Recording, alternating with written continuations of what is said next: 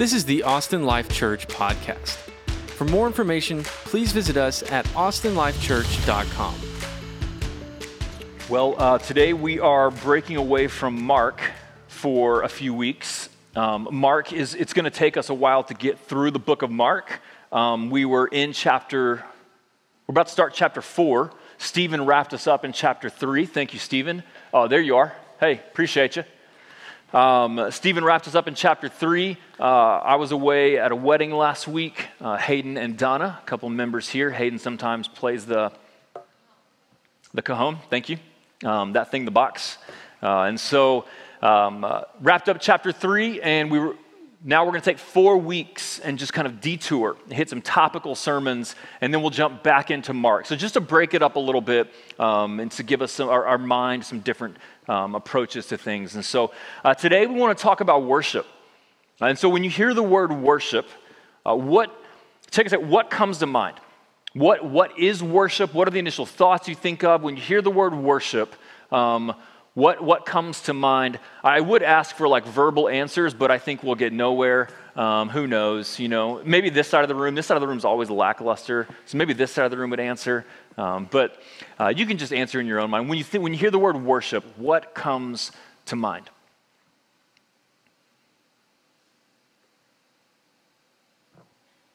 Do you think of this setting? That's probably a really common thought is like, okay, worship is the church gathering. I would bet the most common thought is like the music part, like Charlie's the worship leader. I just talk, like I don't know what I'm doing, but Charlie's leading worship type thing, right? I think a lot of times we think of the singing and the music. When we go away, we're like, man, what'd you like about the church? The worship was awesome. You're typically not talking about the preacher, typically talking about the music, something like that. Maybe it's, you think of worship and you think a lifestyle. Like worship is a lifestyle. It's not just a one-time event. I'm guessing, and maybe y'all can give some type of nods of approval or thoughts. Like when you think of worship, you think of a religious action, like something spiritual in nature and in essence. Is that fair for most of your initial thoughts? Okay, I'm getting some nods. Good. Okay, great. So we are all worshipers. Every one of us, and not just because you're present here at a church service. If you weren't present at a church service, you would still be actively worshiping something. At every moment and at every day, we are actively worshiping. The religious and the non-religious are worshipers. The theist who gathers on a Sunday to worship God and the atheist who scoffs at the idea of gathering at a Sunday are both actively, presently, at the same time worshiping. We're all worshipers. We do it naturally. We don't even think about it, right? Like right now, you're breathing, and the reason I know you're breathing is because you're living, right? So we're breathing, but you're not thinking, okay, breathe in, breathe out, breathe in, breathe out. If you are thinking that, then that's okay, but let's talk afterwards, perhaps. But we're not cognitively thinking about breathing. We just do it. And the same thing is true of worship. Like, yes, sometimes there are cognitive decisions made to worship, but even if you're not cognitively thinking it, we are actively, presently worshiping something, someone at any given moment, at every given day. We're worshipers by nature. To live is to worship something. Right? So worship at its simplest level is the outward expression of an inward love. Worship is the outward expression of something that we inwardly love and value most. It starts inside in our heart. We value something as ultimate. At every given moment, something is at the most important of our food chain, of our org chart, of whatever it is that matters most. There's something or someone that is at the top. Right now, something matters most to you. And the natural outflow of that is the culmination of worship. It starts in our heart with our love, and then it moves outwardly to our mind, our hands, our feet, our lives. And so religious and non-religious, we all have something that matters most, and our lives are responding to that, and that's worship. When we think about the thing that matters most to us, we're worshiping at that moment. We're responding with our thoughts to that which matters most. When we give money to whatever it is that is most important to us, that is worship. When we talk about what it is that's most important, that's worship. When we sing about it, right? When we orient our lives around it, those are all acts of worship. When we're obedient to or we surrender our lives to whatever it is that matters most, that is worship. And now that thing can change throughout the day even, right? I can come here and genuinely worship God and then leave here and my mind can shift to myself and I can matter most and I can start making decisions that are about me the most, right? So it can move throughout the day even. But at every given moment, everything we do is because there's something that matters most to us, something that we value above all else, and our lives respond from that, and that is worship. That is worship. So if I love some examples, if I love productivity, right? If I value most of all productivity, then I may work 60, 70, 80, 90 hours a week, right? If I want most of all to be productive, right? I may have my phone on me all the time. I may be checking my email all the time. The first thing I do when I wake up, if this is you may want to start asking, I'm checking out my emails. Then productivity, getting the job done, moving the ball down the field, it may be what matters most to you, and your life is flowing from that. Your life is evidencing that. If another person, right, if my kids or my spouse or even the idea of a future other person matters most to me, right? I may be thinking about that person. I'm listening to a song, and when I'm listening to that song, right, what am I thinking about? I'm thinking about her. You know that love song? Right, some Ed Sheeran. He's good. He's real. Sorry, that wasn't in the notes. Sometimes my head goes, right? But your emotion. So you may be thinking about it. Your world can collapse if that person matters most. And when, not if, but when that person disappoints you, when that person disappoints you in ways that are bigger than you ever thought was possible, when that day comes, if we're worshiping, if that person matters most, then our worlds can crumble. Everything can fall apart around us. If I worship money, right? If that's what matters most to me, I mean, I'm thinking about how do I get more of it? How do I keep it? Right? Generosity is not really a thought unless somehow it can add to more money down the road. I'm anxious about the stock, right? The market, is it up? Is it down, right? My 401k, like, is it going to be there? Like, if money is what matters most to me, my thoughts, my emotions, my efforts can rise and fall with money. Growing up, before I trusted Christ, reputation is what mattered most to me, right? I went to church, for sure. I sang the songs. I went to camp. I had my Bible studies. But ultimately is because I wanted to have this reputation that involved the good church kid. Right? I also still wanted my reputation with my friends, that I would do whatever they were doing as well, because reputation is ultimately what was at the top for me. If God is at the top for me, then I'm going to be in His Word. I'm going to not only be in it, but I'm going to obey it and follow it. I'm going to worship with His church. I'm going to sing songs of praise. I'm going to surrender to God. What right now, what are you worshiping? What's at the top? What matters most to you? I heard someone say, if you want to know what matters most to you, just look at where you spend your time, your money, and your thoughts. Just what are you thinking about the most? Where are you devoting the most time and energy? What does your budget reflect that matters most to you? Now that can get us in the right direction, right? When we're trying to figure out, okay, what ultimately matters most to me, you can start looking at those things that tell you, okay, my budget tells me this, my time tells me this, my thoughts tell me this. But you also have to ask, why? Right? So again, you're all here. Why? Is it ultimately because the God that we love most calls us and commands us to gather with His church family and to bless His holy name? Or is it because gosh, I matter most and I want to feel good, and sometimes going to church makes me feel good? Is it because, man, Austin Life has a relatively young and single population, and I'm just trying to lock down with somebody, and so why? You know what happens?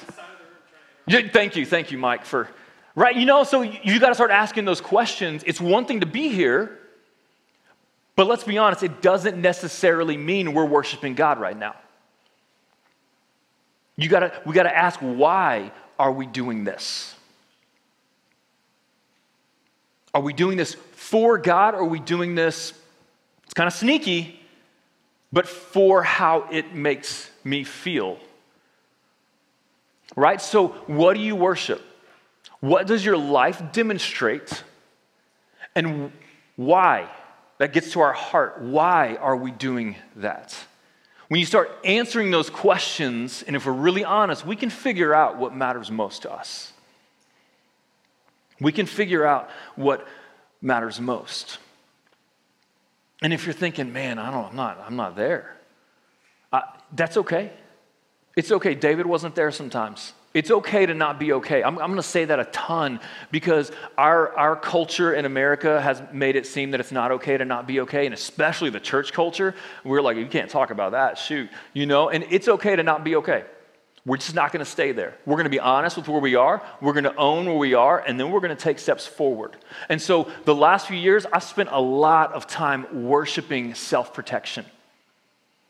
I've spent a lot of time thinking about and analyzing and maneuvering and posturing things that ultimately will not let me get as hurt, because the last few years have been really tough. And there comes a point when you're like, dadgummit, I'm tired of things being hard, so I want to focus on whatever will make things easy for me. And so a lot of times if I'm really drilling down to it, what am I doing and why am I doing it? Ultimately, it's because I want to make sure that I don't get hurt. Apparently, that's really common for the 6 Enneagram person. If you're an Enneagram reader, I'm a 6. I hate it with a passion. I thought I was the 7, like the go fun person. Apparently, I'm not. I'm just some inward coward or something that likes to have fun too. But that's been a challenge of mine. Is I'm finding that the struggle, the temptation for me is self-protection. That's rivaling my worship of God most often. But here's the deal. I'm not going to get past that until I own it to myself, until I admit it to God, and I start taking steps in transparency and vulnerability and honesty. Look, the devil, he just wants you to think, be like, no, we don't really address that. Because as long as he can keep one little section of you just tucked away in the shadows, in the dark, that's all he wants. He'll play the long game. He'll let that go from 5% of your heart to 7% to 15% to 37% to 82%. Like, he's good with that. It's okay for us to admit where we are. God's a big God. He can handle it. He knows anyways, right? Who are we kidding? Admit it. Own it. Let's be honest and take steps forward. What are you worshiping? What matters most to you? When you really get down to it, what matters most? Now, why is this important? Well, 2 reasons. One, what we worship is what we love, right? It's what's at the top. And if we're worshiping something that we shouldn't be worshiping, the day is coming when it will let you down, and with it we will crumble. Right? If I'm worshiping money, or maybe even beneath that, the comfort and security that comes with money, the day's going to come when that money is no longer there, and it will let me down. If my comfort, if my love, if my affection, right, is in a job and is in productivity, the day's going to come when that's no longer there. Or what happens if I get in a car wreck and my mind is no longer sharp anymore and I can't do the job anymore? Then if I've worshiped that, I go with it. If we have something at the top that we're worshiping that we weren't meant to worship, the day is coming when the world will give away beneath our feet. And if the solid foundation beneath us is not God, we're going with it. Our lives will crumble. And so what we worship, what we place our heart's affections in matters. And if you're thinking, well, it's just me, false. When we crumble, those around us suffer as well.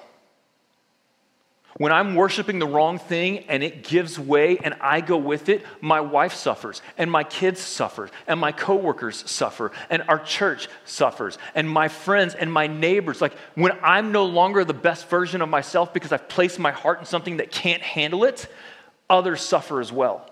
It's never just an isolated thing, ever. And so we've got to ask, what are we worshiping? But not only that, if God is who he says he is, which I believe that he is, then we are commanded to worship God only. There's none like him. He only is worthy of our heart's affections and love and devotion and surrender and worship. He is the creator of all. He alone is worth it. In Matthew chapter 4, when Jesus is tempted by Satan, in the last temptation, Satan's like, hey, I'll give you everything if you bow down and worship me. And Jesus responds in Matthew 4:10, be gone, Satan. I think sometimes we need to get more aggressive with the devil. Like he's just a lying thief, just a deceiver. Sometimes we just need to be like, you know what, shut up and get out of here. In the name of Jesus, go away. For it is written, this is from the mouth of Jesus. He's quoting this. You shall worship the Lord your God, and him, what's that next word? Only shall you serve. You shall, it's funny the word serve is connected there, right? Because worship isn't just an inward thing, it also then moves outward. But Jesus says there's one and one only. When the devil comes and tempts you to worship something else, our response should be, nope, there's one and one only that deserves my allegiance. There's one and one only that's at the top that values and matters most to me. And so why does this matter? Well, because if you and I are followers of Jesus, then we've surrendered our own way, and he tells us this is it. If I'm following Jesus, Jesus is saying, nope, there's only one who's worthy of worship, and that's God alone. So if I've followed Jesus, if you've surrendered your life to Jesus, then you have said, okay, Jesus, what you say is it. You say worship God only, that's it. We don't get an option anymore. So yes, it's going to go bad for us one day, but secondly, we've surrendered that option. You don't get to say, hey, Jesus, I'm going to follow you and worship God only, but I'm going to take some breaks over here and worship something else. Like, I'd like to do this and have this matter most. Like, yes, we do that, but we've got to repent from that in return. We've surrendered that right to say anything else matters more than you, God. We've laid that down when we follow Christ. So what are we worshiping? What matters most to us right now? Why worship God? Why worship God?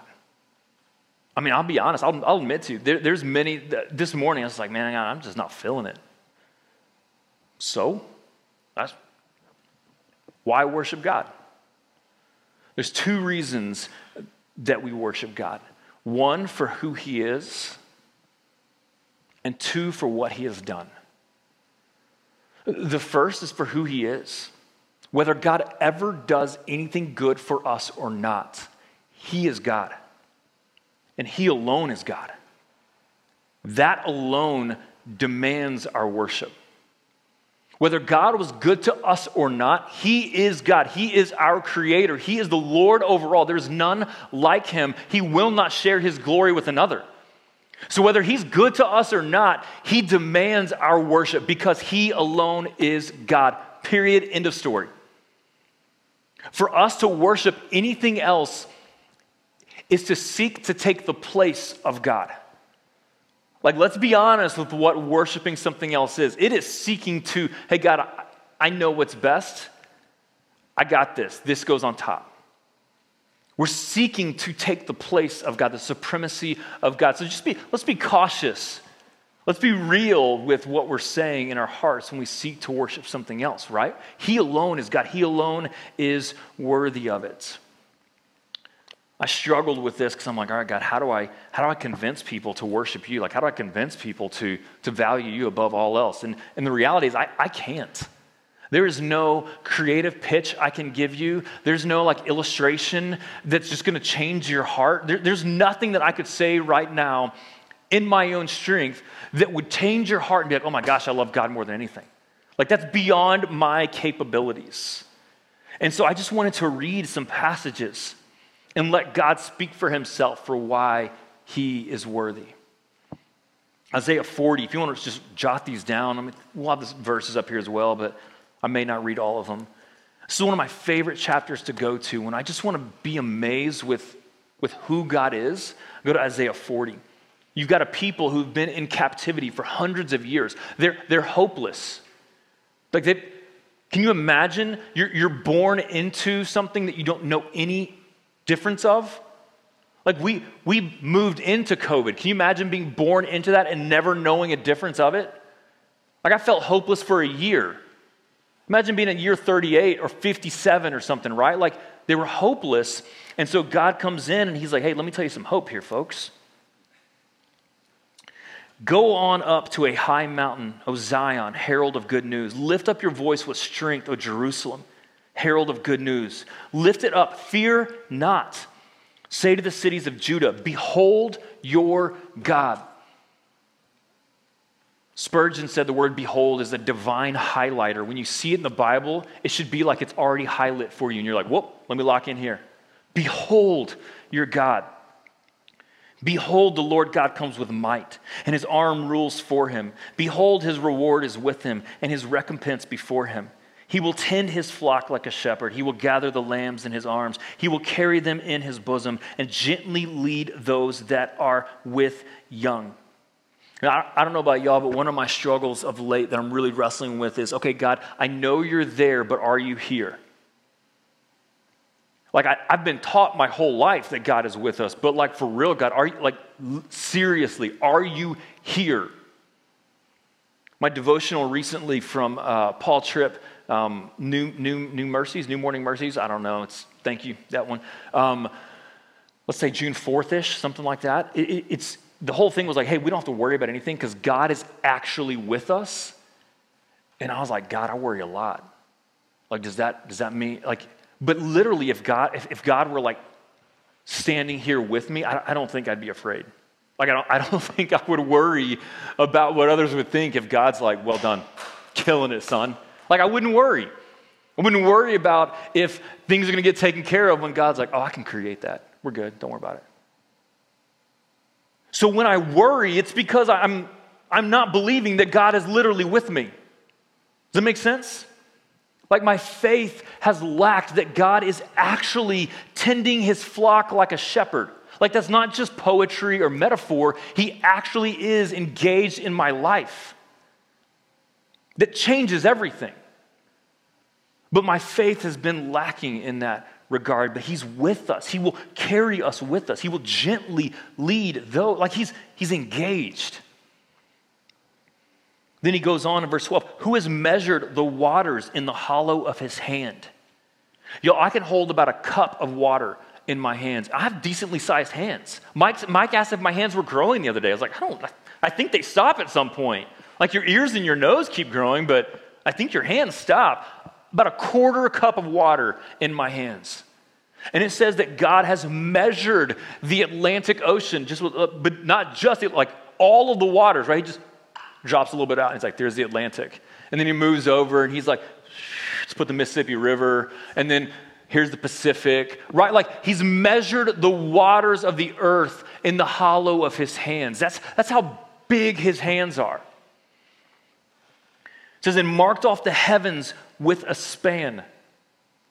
Like, we talked about this before, the millions of millions of light years that the scientists have discovered thus far. And they're like, we haven't reached the end. It's just as far as we've been able to see. The millions and millions of light years. We live in the Milky Way galaxy with I don't know how many stars, billions and billions, and it's a rather small galaxy in the billions of galaxies that have been discovered, right? And a span is a measurement. You can go one of two ways, right? It's either the tip of this finger to the tip of your thumb, like that's a span, or if we want to give God the benefit of the doubt, right? Give him a little room to work with. It's the tip of this finger to the tip of this finger stretched out like this. So let's just give God the full length, right? So God's like, I don't know, the heavens. Boop, looks good. Right? Like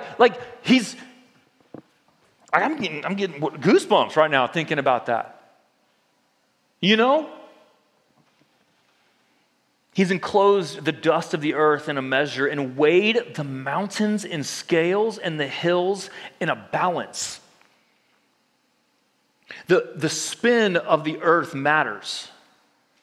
The tilt of it matters, right?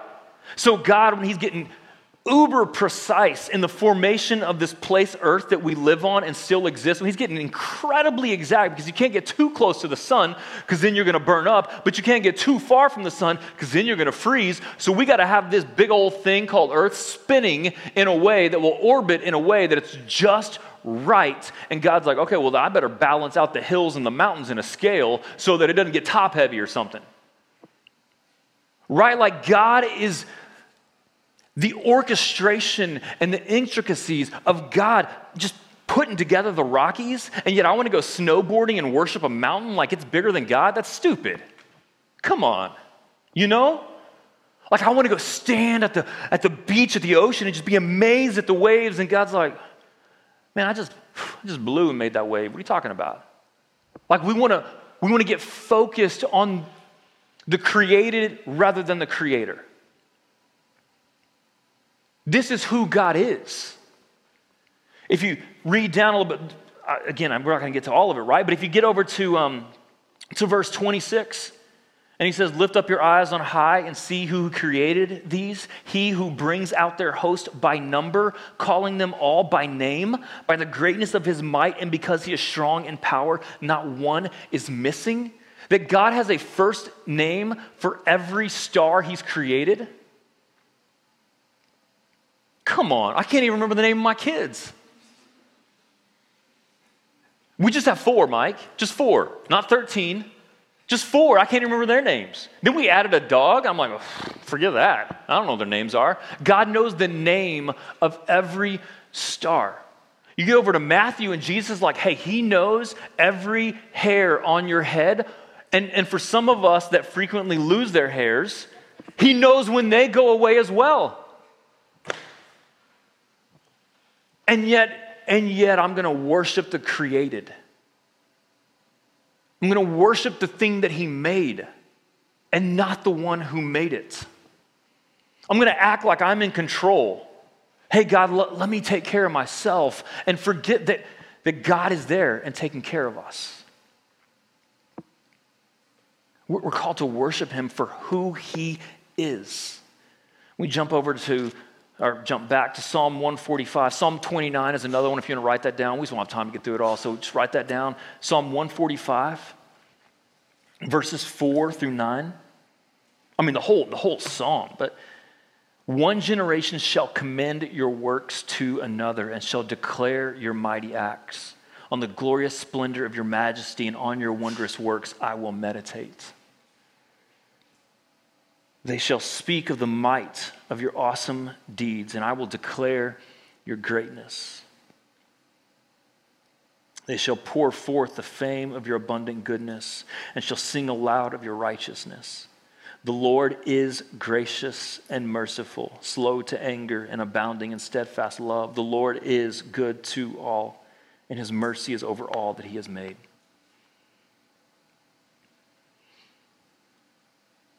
I think our problem is that we settle and we worship for lesser things. C.S. Lewis has this quote where he talks about how, we're far too easily satisfied. and that we're satisfied with mud pies, just playing in the dirt when a holiday at the sea is offered to us. That's what happens when we worship something other than God. Hey, God, let me worship this little created thing when he's like, hello?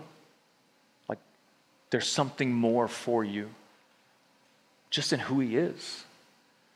The reason our worship lacks is that we lose sight of how great God is.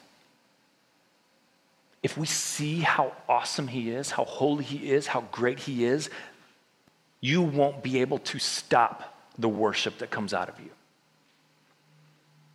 Like we won't just casually, sing songs about how great God is. Like we will be literally moved by how great God is. And so we got to be honest. We got to be honest. We got to confess and ask God to change our vision and our hearts. Because the reason we don't worship God is that we see something else as greater. Our vision's off. It's just off. We worship him for who he is, and we worship him for what he has done. You see, God demands our worship, whether he's good to us or not, but praise be to God that he is good to all. Psalm 103 is just a beautiful psalm that tells us why we worship God. Bless the Lord, O my soul, and all that is within me. Bless his holy name. Bless the Lord, O my soul, and forget not all his benefits. Don't forget the goodness that God has done to you. Ephesians 1, I said this a lot. He has blessed us with every spiritual blessing in the heavenly places in Christ Jesus. Past tense, right? Past tense. In Christ, every spiritual blessing of the heavenly places has been given to us. Don't forget his benefits. What are those benefits? He forgives all your iniquity. And he heals all your disease. He redeems your life from the pit and crowns you with steadfast love and mercy. He satisfies you with good so that your youth is renewed like the eagles. Don't forget the Lord's benefits. The benefit that we see here, the benefit that we see in 1 John 4:19, that we love because God first loved us. The benefit that we see in 2 Corinthians 8, verse 9, that we know the grace of our Lord Jesus Christ, that while we were rich, or while we were poor, yet for our sake he became poor on our behalf so that we might have the abundance and the wealth of God. I misquoted that poorly, but don't forget his benefits. That we, the created, that God did not need us. That God wasn't lonely and thought, man, I need humanity to come and give me some comfort. That God wasn't low on praise and worship. We're not commanded to praise God because he's like, shoot, if these people don't praise me, my praise meter is going to be dropping. Like his praise meter is just fine because the Son is praising the Father and the Father is praising the Son and the Spirit is praising the Son and the Spirit is praising. Like he's fine on praise. He's fine on worship. He's good. He doesn't need us. He creates us to invite us into his divine fellowship. Like the fact that we exist is nothing but a grace and a mercy of God to invite us into that divine communion of Father, Son, and Spirit. And then us in our supernatural, crazy arrogance, we're like, hey, God, thank you for your gifts. Thank you for inviting me into the abundant life that is your presence. I'm going to go do my own thing now. I'm going to go chase after my own affections and my own loves. I got this. I don't need you. And so we walk away from God. Like we know best or something, like this incredible arrogance. And yet, like in that case, I don't know about you, when someone treats me like that, later, see you, you're lost, right? I'm not going after you, but God chases after us. And that Jesus willingly let go of what was his, and he came to earth to live among us. And he didn't just come to live among us, right? He could have come to earth and been like, get your act together. But he comes and he humbles himself and he stoops down into the dirt and mess of our lives so that he can wash the filth of our sin away so that we can be reconciled back to God. It's not because we were arrogant and we were like, oh my gosh, I am so arrogant. My God, I am so sorry. I will make everything better now. No, it's because Jesus came after us. Because he went to the cross so that our sins could be forgiven. So that the faith that he gives us, we can trust him And he will restore us back into the relationship that we walked away from. Don't forget his benefits. And then not only that, not only does he forgive our sins and promise us heaven one day, he's like, hey, you know what? I'm going to give you my spirit to live in you. I'm going to give you the immeasurable greatness of my power to come and live in you. Jesus tells the disciples, hey, I'm going to go to heaven. That's good for you, though, because you're going to do even greater things than I did. So Jesus is like, by my spirit in you, yeah, you're going to perform miracles. You're going to see lives change because of my spirit in you. Like, don't forget his benefits. So part of the reason we don't worship is that we forget his benefits. We forget all that he has done for us. It's impossible not to worship when we have the right view of what Christ has done for us. It's impossible. I went on a little rant a couple weeks ago. Because it's not just it's me, it's us, it's the church, right? Like we'll sit here and we're singing songs about how Jesus paid our debt in full, right? How the enemy is overcome, the reign of darkness is gone. And we sing it like some cheap, low-life, ho-hum karaoke thing. Like, what? And then we'll go watch some football game and lose our ever-loving mind from some grown adult that doesn't even know I exist, much less care that I exist. And I'll go nuts, right? Or whatever it is, the symphony. You know, we talk about it. You never know, right?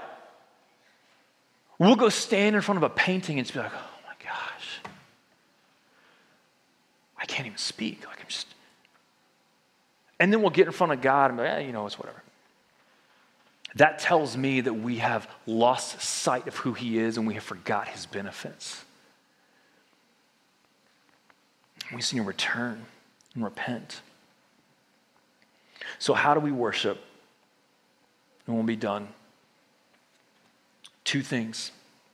In specific moments and as you go throughout life. We worship God in specific moments and as you go through life. This is a specific moment, right? 10:30 a.m., something, Dillard Circle. I should know the address by now. What is it? 5925 Dillard Circle. Right? This is a specific moment, and it's in the scriptures. You go read Acts chapter 2, right? You see that this happens. There's specific moments. And they devoted themselves to the apostles' teaching and the fellowship, to the breaking of bread and prayers. And awe came upon every soul, and many wonders and signs were being done through the apostles. And all who believed were together and had all things in common. And they were selling their possessions and belongings and distributing the proceeds to all as any had need. I love this verse because our schedules are crazy. I'll admit, I'm like, I ain't got time. I don't have time for anything else. And day by day, attending the temple together and breaking bread in their homes. Man, they were gathering for worship every single day. They received their food with glad and generous hearts, praising God and having favor with all the people. And the Lord added to their number day by day. Hebrews 10:24-25 says, do not neglect to gather together with the church. You cannot read the Bible and say, I don't think God minds if we gather together in specific moments with the church. Like, you're going to have to just cut pages out if you want to conclude that. We cannot read the Bible and say, I don't think God cares if we sit down with him and pray and meditate on his word. Like, you would have to cut out pages of the scripture to say that that's not a specific moment of worship. And so we have moments of worship where we gather together. Intentional pauses. We worship together on the church. Let me encourage you, make this a priority. Like, we wonder why the church lacks power. They were gathering every day they were gathering together in some capacity. And we want to do like, let me squeeze in a couple hours here and be done and move on. Like, just sheer capacity. Yes, we're going to see other things more than we see God because our attention is on other things. Right? We've got to make this a priority. We have to. We've got to gather with community. We have to get together with one another, and we have community groups, and we have discipleship groups, and we're together with one another, sitting and opening the Word and helping one another. We've got to have those intentional moments. We've got to sit down with the Word. Matthew 6, Jesus says, seek first the kingdom of God, and all these other things that we worry about, they'll be added unto you. Either Jesus misspoke or he means what he said. Right? Either Jesus is a liar or he actually means, no. Seek first the kingdom of God and all those other things will be added to you.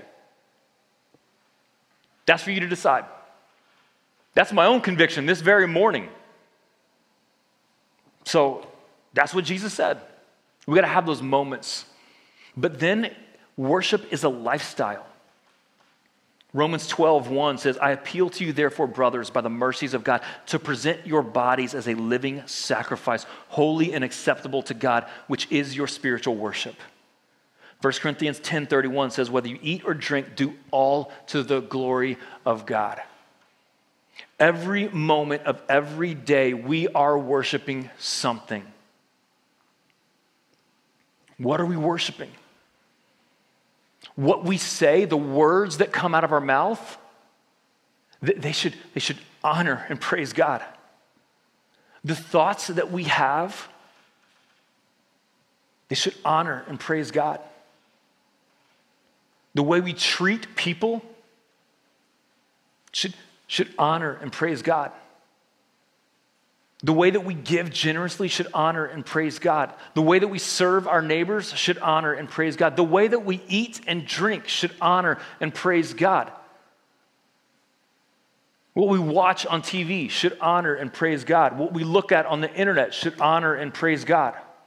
What we do with our boyfriends and girlfriends or fiancés or spouses should honor and praise God.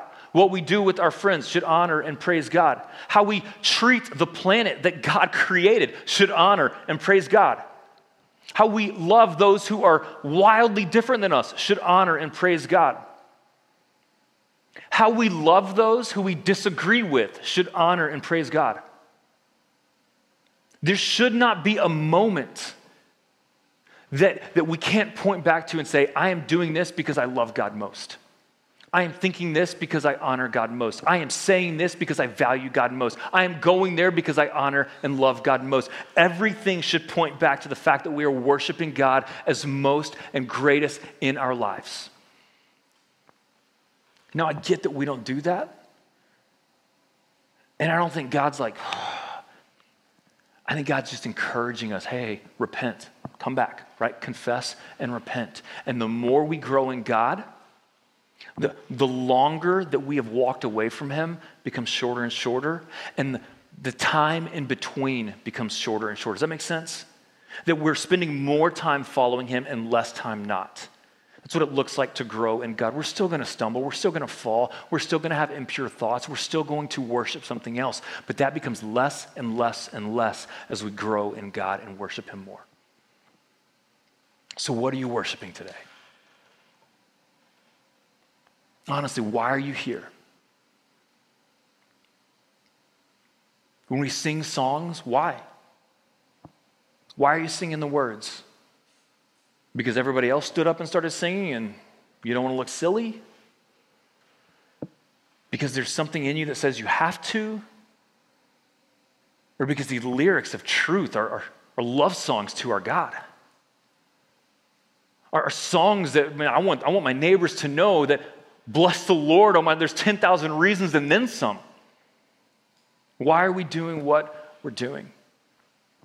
I think the verse, Charlie, you can come up. I think the verse that stands out to me the most is in Matthew, and Jesus, we'll see it in Mark as well, where Jesus is talking of the religious, the Pharisees. And he says, man, these people, they honor me with their lips, but their hearts are far from me.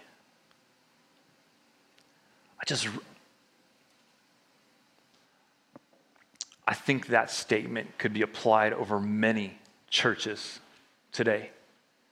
They're honoring me with their lips. The actions are right actions, but the reason why, their hearts are far from me. Gosh, I don't want that to be us. I don't want that to be you.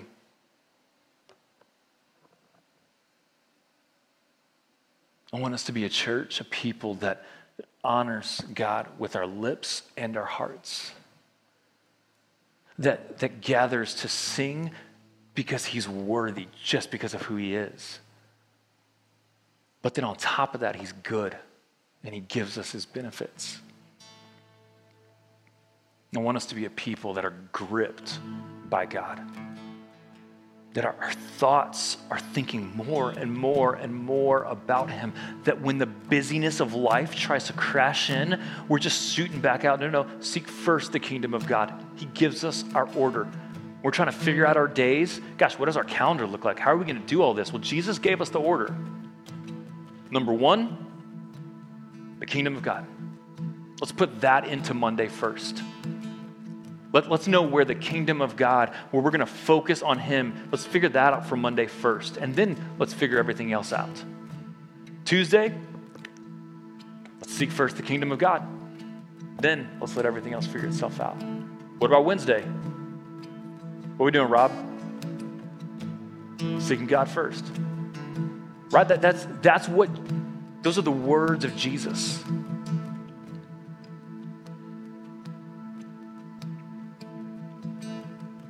Because of who he is, because of what he's done, worship him. So we're just going to spend some time singing.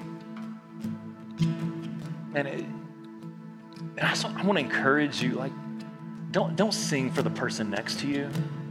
Like, whatever it is you do, sit, stand, sing, internalize, whatever that is, do it for God, right? He is present. He's here.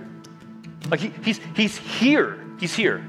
And he's there and he's there and he's there. Like we're doing this for God. Thanks for tuning in to the Austin Life Church podcast. To help support us, please take a second to rate and review us on iTunes and visit us at austinlifechurch.com.